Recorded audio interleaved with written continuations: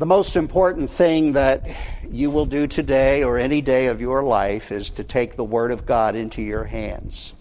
Open it, read it, and with His grace, purpose to obey it. I want to invite you to do that just now. Take God's Word in hand, if you would, and turn with me to the New Testament epistle, or the letter of Paul, to the Philippians. Philippians chapter 1. Paul and Timothy, bond servants of Christ Jesus, to all the saints in Christ Jesus who are in Philippi, including the overseers and deacons. Grace to you and peace from God our Father and the Lord Jesus Christ. Well, now, as I've said today, with just these two verses of Scripture before us, I'm inviting you to join me on the first steps of what I pray will be a fresh, new spiritual journey. All of us, after all, are on a journey somewhere leading to an ultimate destiny. Some of you may feel like life's journey has turned down some one-way, dead-end street. Others of you are standing perhaps at some kind of crossroads and not sure which path to take. Perhaps you find yourself facing some very high hill and wonder if you have enough energy just to put one foot in front of the other.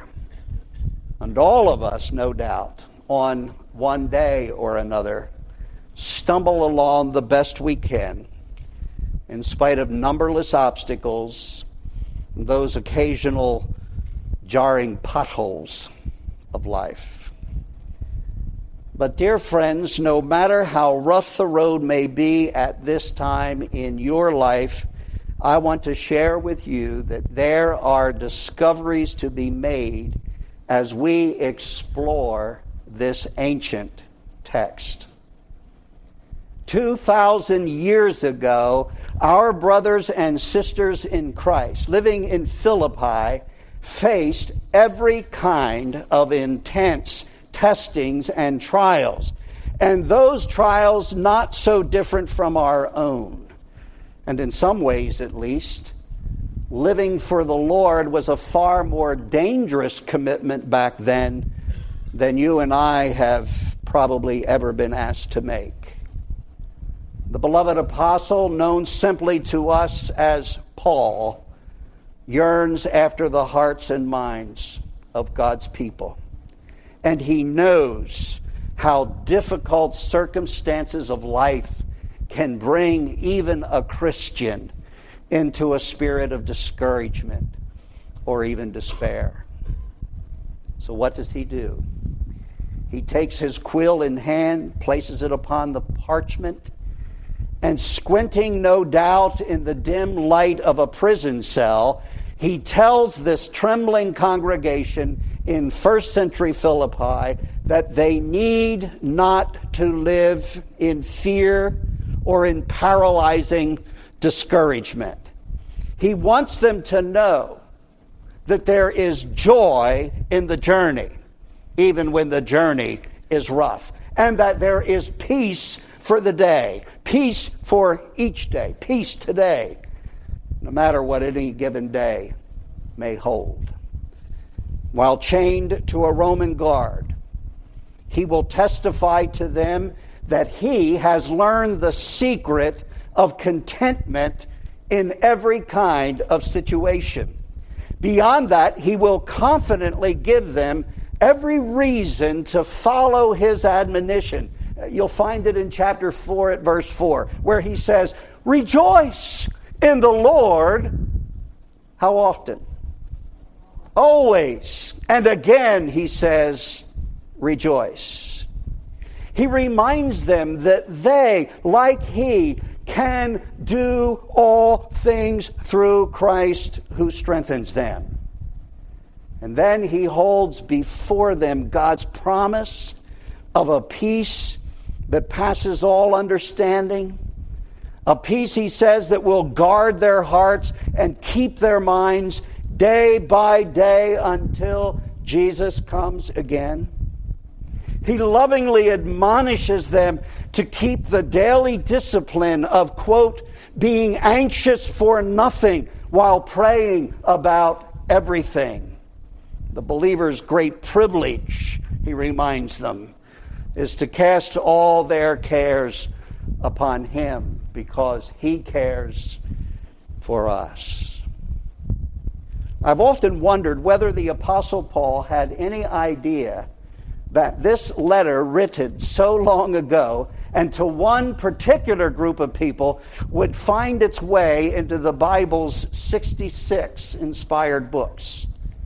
For while he wrote to them, we know now that the Holy Spirit's eternal purpose through him was to conserve for us this same wonderful truth. For the Philippian believer and for the believers gathered here this morning, the message endures. And it is this, and it's the banner I place over this whole series as we journey through this epistle. There is joy in the journey. There is peace for each new day. You know, at one point in the letter, Paul lets them know that he intends to send his student and his companion, Timothy, to sort of check them out. He wants to know how the journey is going for them. He knows how great the difficulties are. He says in chapter 2 and verse 19, I hope in the Lord Jesus to send Timothy to you shortly, so that I also may be encouraged when I learn of your condition. What's your condition? What's the condition of the condition that you're in this morning? It's not difficult to imagine what instructions Paul would give to Timothy when he finally got his bags packed. Paul would not be concerned, by the way, to know whether their troubled circumstances had changed for the better or not. No one living for Christ in the first century anticipated an easy time of it. Based on the predominant theme in the epistle, and the epistle he sends ahead of Timothy, I believe it's possible that he asked Timothy to basically check on their condition related to just perhaps two things. Number one, when you go, Timothy, check them out. Is the Philippian church characterized by joy in their worship of Christ? Go to Philippi and find out if the church there has joy. Secondly, he would have Timothy examine and ask the question, do they have the peace of God ruling in their hearts and minds on a day-to-day basis? If someone like Timothy showed up here today, the questions, I think, would be the same. Where is your joy? And do you have peace? These two things, joy and peace, are two of the believer's greatest blessings. It comes with salvation. So great is this blessing that they cannot be fully described or completely understood. Did you know that? Joy and peace is something that the Bible tells us cannot be fully described or completely understood, but it is very real in the life of a true Christian. When it comes to biblical joy, we are told that while we have never seen Christ with our own eyes, we still, by his Holy Spirit, love him. And that while we do not yet see him, we have a, quote, joy unspeakable, Or another way of saying it is inexpressible joy, full of glory. And as an old gospel song picks up on that theme and says, and the half has never yet been told. It's a joy that is unspeakable, inexpressible. One can't find words to adequately describe it to someone that doesn't have it. The same is true in a certain way. When it comes to peace, Paul says to this Philippian congregation in chapter 4, verse 7, listen closely, the peace of God, which surpasses all comprehension, will guard your hearts and your minds in Christ Jesus. It's a peace which the one who has it can't even fully understand it. Are you with me? A joy that we can adequately describe to someone who doesn't have it, and we have a peace that even we cannot fully understand. And if this is true of our lives, then this should bring some healthy curiosity, wouldn't you think, to our unsaved family members and friends, where we're trying to witness what it means to belong to Christ. We find ourselves saying something like, I want you to know that I have this joy. I can't explain it, but I have it deep down in my heart. And I also have this peace. I know you can't understand that, and you know what? I can't understand it either, but I have it. Joy and peace.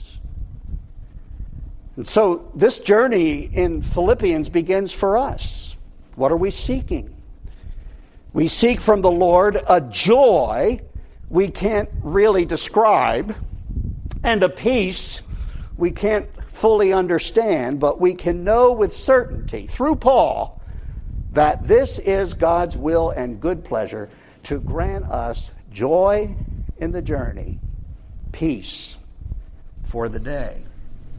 Well, let's ask him to help us take these first steps. Father, by your Holy Spirit and this inspired word, we ask you to open our spiritual eyes to behold wonderful things from the heart of Paul to the Philippian church. Make this a living letter to our own hearts from you. We ask this in the life-giving name of our Lord Jesus the Christ and our Savior. Amen. And by the way, before I go any further, may I encourage you to make this epistle part of your daily devotional meditation. Perhaps you would sit down at least one time in the course of each week for as long as we are studying this epistle and read the letter, if you will, in one sitting. It's only 4 chapters.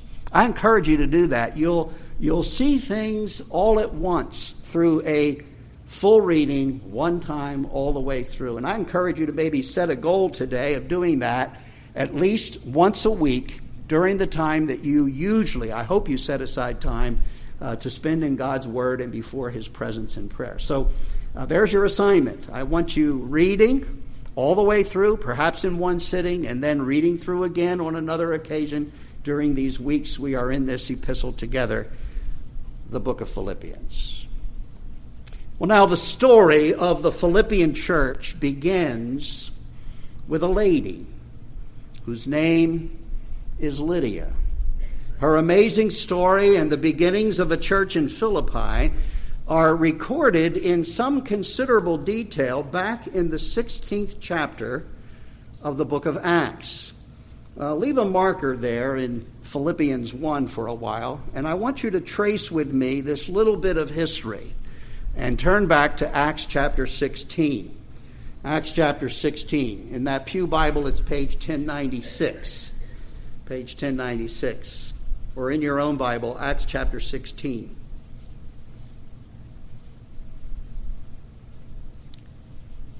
It is significant to note that Philippi was the first city in which the gospel of Jesus Christ was ever preached on the whole continent of Europe. Where did the spread of the glorious gospel of our Lord Jesus Christ get its beginning, its start in all of Europe? The answer is in this city of Philippi.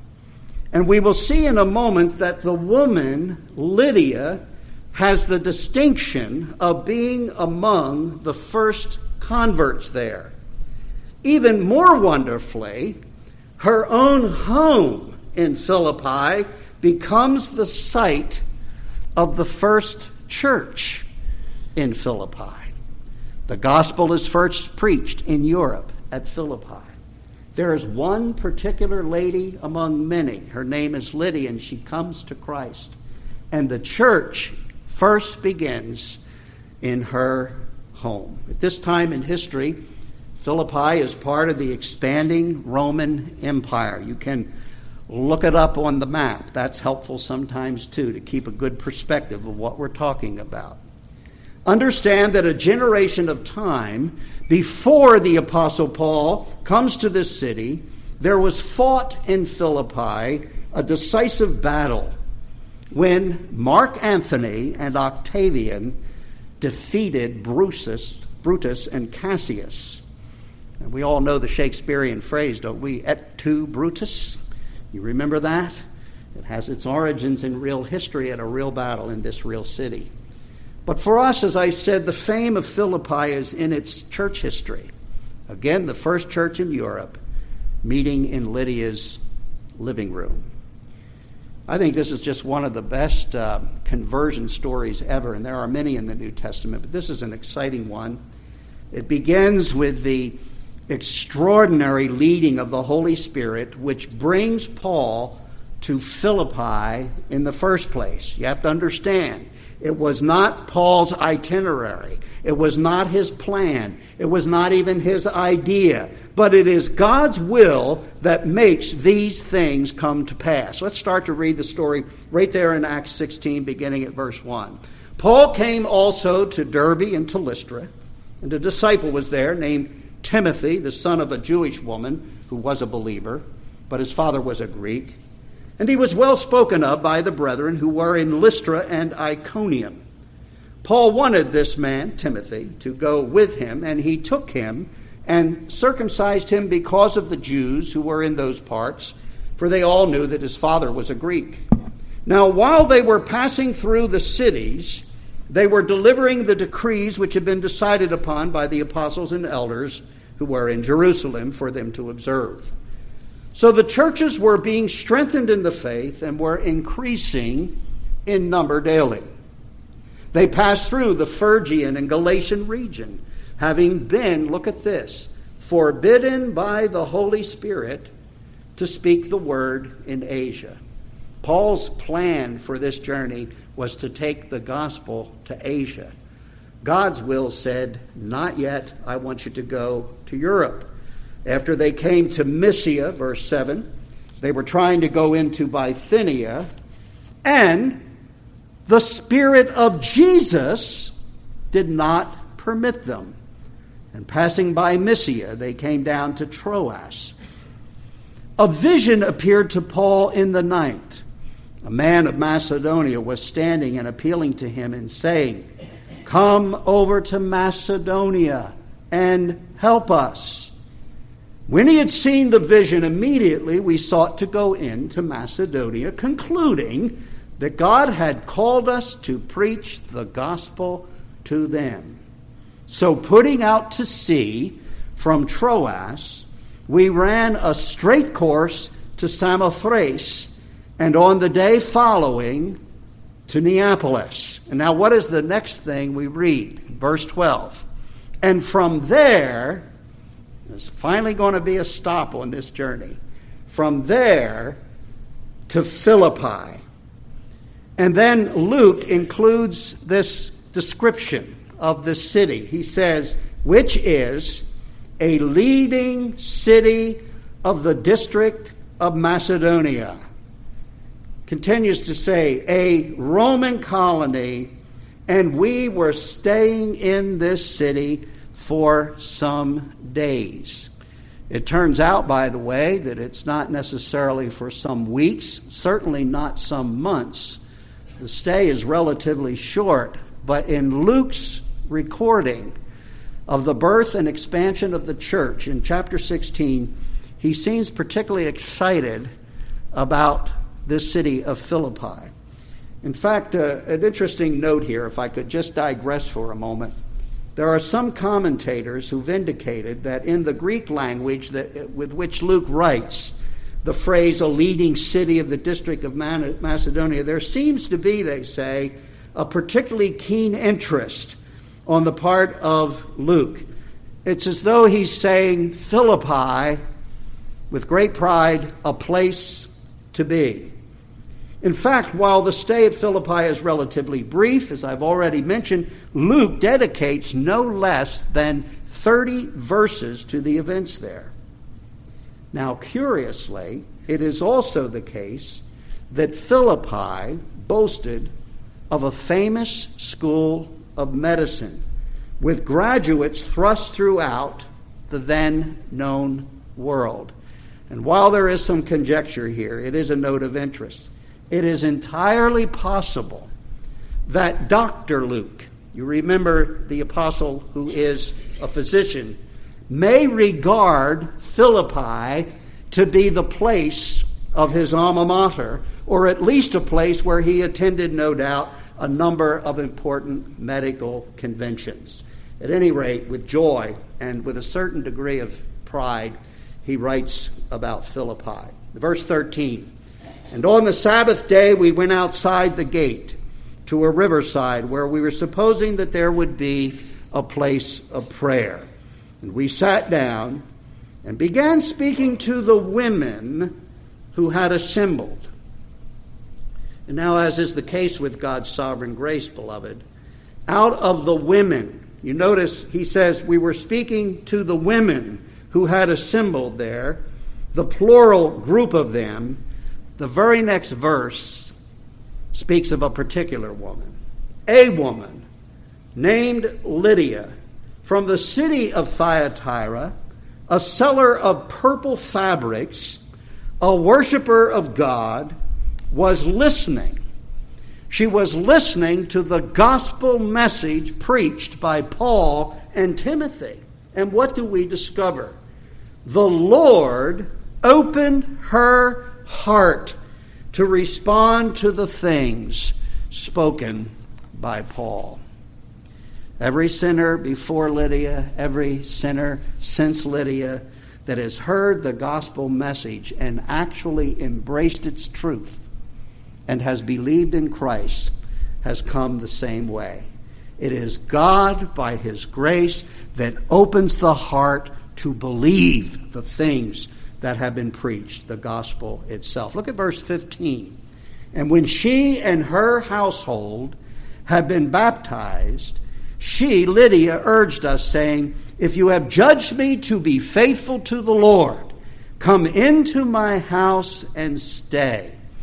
And like the woman that she is, note it says she prevailed upon us, and so they went. Well, we've read quite an account. Paul had a plan, and God overruled, and he had frustrating stops, no doubt, along the way.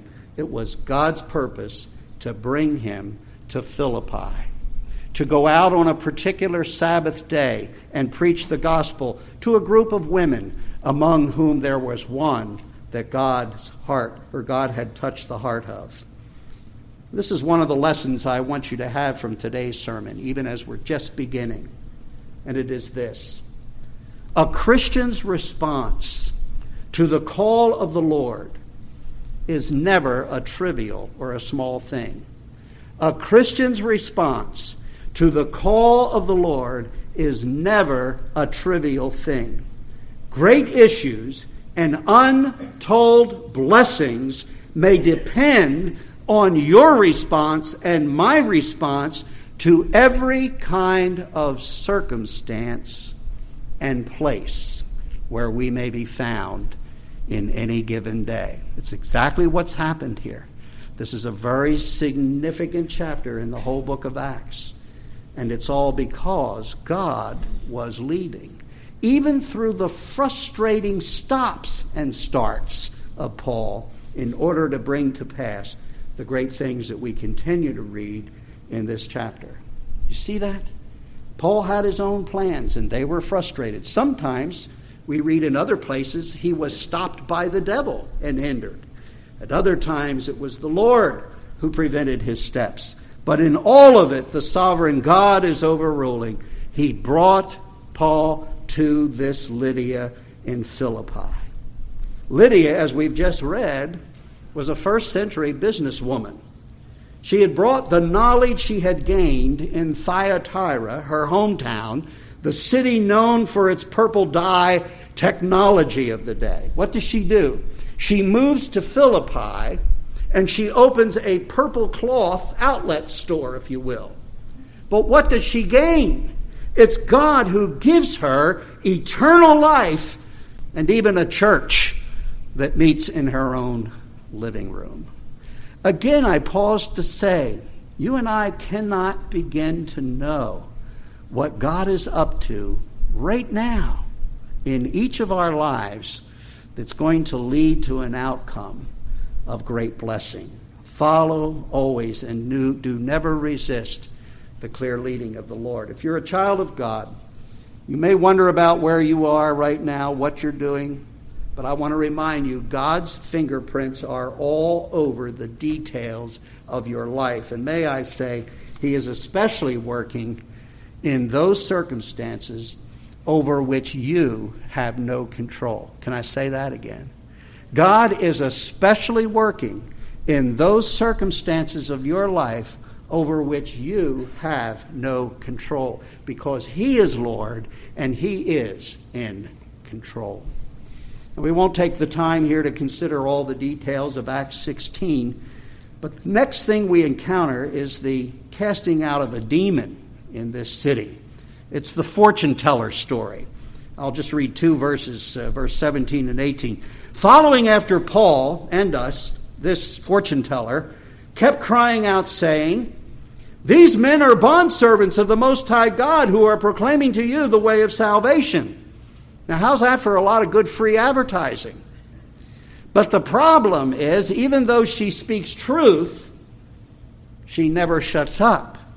Verse 18, she continued doing this for many days. But Paul was greatly annoyed and turned and said to the Spirit in her, "I command you in the name of Jesus Christ to come out of her." And it came out that very moment. Well, Paul stopped all the noise, but as a result, if you were to read on, gets himself and Silas thrown into prison. Another bad set of circumstances, right? All they were doing was holding prayer meetings and preaching the gospel, and they end up in jail. Bad break. Nothing to rejoice in here, is there? But God. You see, God knows a certain jailer, and God wants to save his soul. In fact, He wants to save this prison guard's whole family. He wants to get them into Lydia's church. Now, the gospel has to come to prison. So Paul gets arrested. You read the rest of the story there, beginning at about verse 22 and following. They end up again at the very end in Lydia's house, having a praise and prayer hour. Verse 40, the end of the chapter. And after a time of great encouragement, Paul moves on, ultimately, or next, to Thessalonica. The work of God makes unmistakable progress, even in a jail, because God is leading this way on the journey. Now, those precious folks in Philippi, even though Paul leaves after only a few days, he will never forget. They are in his heart. He knows that the church, like elsewhere, has now grown and multiplied, but so have their troubles and hard times. And so he purposes to write a letter. He longs to know how they are doing. He wants to tell them that Timothy will be on his way, maybe even Paul himself. But he wants them to know that the joy they had in the beginning, the peace they experienced in their prayer meetings way back when, is a joy and a peace he wants them to know each and every day. And so the letter begins. Come back now to those couple of verses quickly to Philippians 1. There's a little more gold to mine, and then we'll continue our journey in Philippians next week, Lord willing. But just these few notes.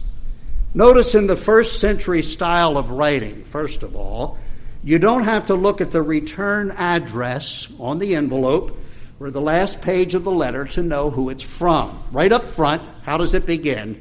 Paul and Timothy. Now understand that Paul's doing the writing. There are lots of personal pronouns as the passage continues throughout the letter. But he will include intentionally the name of his co-laborer, Timothy. Timothy, after all, was a vital part of that original mission team. It's also, I believe, Paul's way to underscore the biblical principle that God's work is almost always done in partnership with others. God's work takes teamwork. It's still the case in our day. Now, Paul may be the greater known. He has the public persona. He's on the platform, if you will. But how often Paul wisely mentions, name upon name, multiple peoples who he knew were indispensable to the work of the Lord. So let me say to you, by way of application, every Christian has a vital role to play in what God is doing. Every believer has been given a gift and has a responsibility to help carry the burden of the work of the Lord. It's those, by the way, fully engaged in such work that have that joy in the journey and the peace that comes in the midst of doing what needs to be done. Now, note also another key to this joy and peace business in the Christian life. It has to do with one's self-view, or at least a heart attitude in serving. What does Paul write? He writes Paul and Timothy, not one above the other, but both, and then says, bond servants of Christ Jesus. Like the lowliest of household servants in charge of foot washing, it is Christ Jesus they serve. In another place, Paul speaks to those for whom he has suffered in the cause of their spiritual warfare. And here's what he says: we are your servants for Jesus' sake. Now, what that says to me is very practical. You see, when someone forgets to say thank you for what you've done, understand you'll get your thank you from the Lord himself, if indeed you have met the needs of others for his sake. Bond servants of Jesus Christ. Then he says, to all the saints. He is not talking about all the really committed members at Philippi. He's talking about all the believers. In fact, anywhere in the New Testament, when you see the word saints, it's talking about every born-again Christian. He's talking about all the believers, even the stinkers, the wayward, the immature, and the carnal ones. Understand, the Bible does not teach that you have to do a miracle or two and be dead for 100 years before you achieve sainthood. The Bible says in Christ, we are all saints now. It is our standing by faith in his righteousness that we enter into instant sainthood as the called out ones, the holy ones, as distinct from the rest of a profane and unbelieving humanity. The word saints means all believers in Christ Jesus, and it's by him that they have that title and that standing. If you are not one of the saints today, think of this. Maybe you didn't know this before you came to church here today. Sainthood can be yours before you leave this building. Put your faith and your trust in Christ for the forgiveness of your sins and leave this place as a saint. You have to earn your halo, however, which will take the rest of your Christian life. Paul includes, you'll note, the overseers and the deacons. That word overseers in the Greek, the episkopos. Why, we know the Episcopalians get their name from that. It's synonymous with the word presbyteros, which the Presbyterians borrow for their name. In our particular church tradition, we would call them the elders. Paul includes the elders and the deacons. He is recognizing that God has appointed leadership in the church, not as a special class of saints, but as those who nevertheless are to be respected and submitted to as those who, under Christ, are responsible for the care of the flock. And then, if there is to be joy in the journey, he says, there will be the need for daily grace and peace from the only source from which it flows. That's your second verse there. God our Father and the Lord Jesus Christ, the source of the grace and the peace that you and I truly desire and need. When we come to Philippians 3, we will read in verses 8 and 9 a rather concise summary of how to possess in daily experience this life of joy and peace. And if this is not your present goal, or you've wandered away from your first love, or you've never really trusted in Christ, then the thing to do today is to plead for the grace of God so that you and I together can say with Paul, Philippians 3, 8 and 9, I count all things to be loss in view of the surpassing value of knowing Christ Jesus my Lord, for whom I have suffered the loss of all things, and count them but rubbish, so that I may gain Christ, and may be found in him, not having a righteousness of my own derived from the law, but that which is through faith in Christ, the righteousness which comes from God on the basis of faith. This then, beloved, is the first of steps for finding joy in the journey and peace for the day. It's in a person. You need to come to know Christ. For many here, perhaps this morning, you need to return to your first love. Where there is any lack of joy and day-to-day peace in your journey, regardless of circumstance, it is directly related to where you stand today in your relationship to Jesus Christ and his Father through him. Or as the hymn says, stayed upon Jehovah, hearts are fully blessed, finding as he promised what? Perfect peace and rest. This will be our pursuit in the weeks of our study together.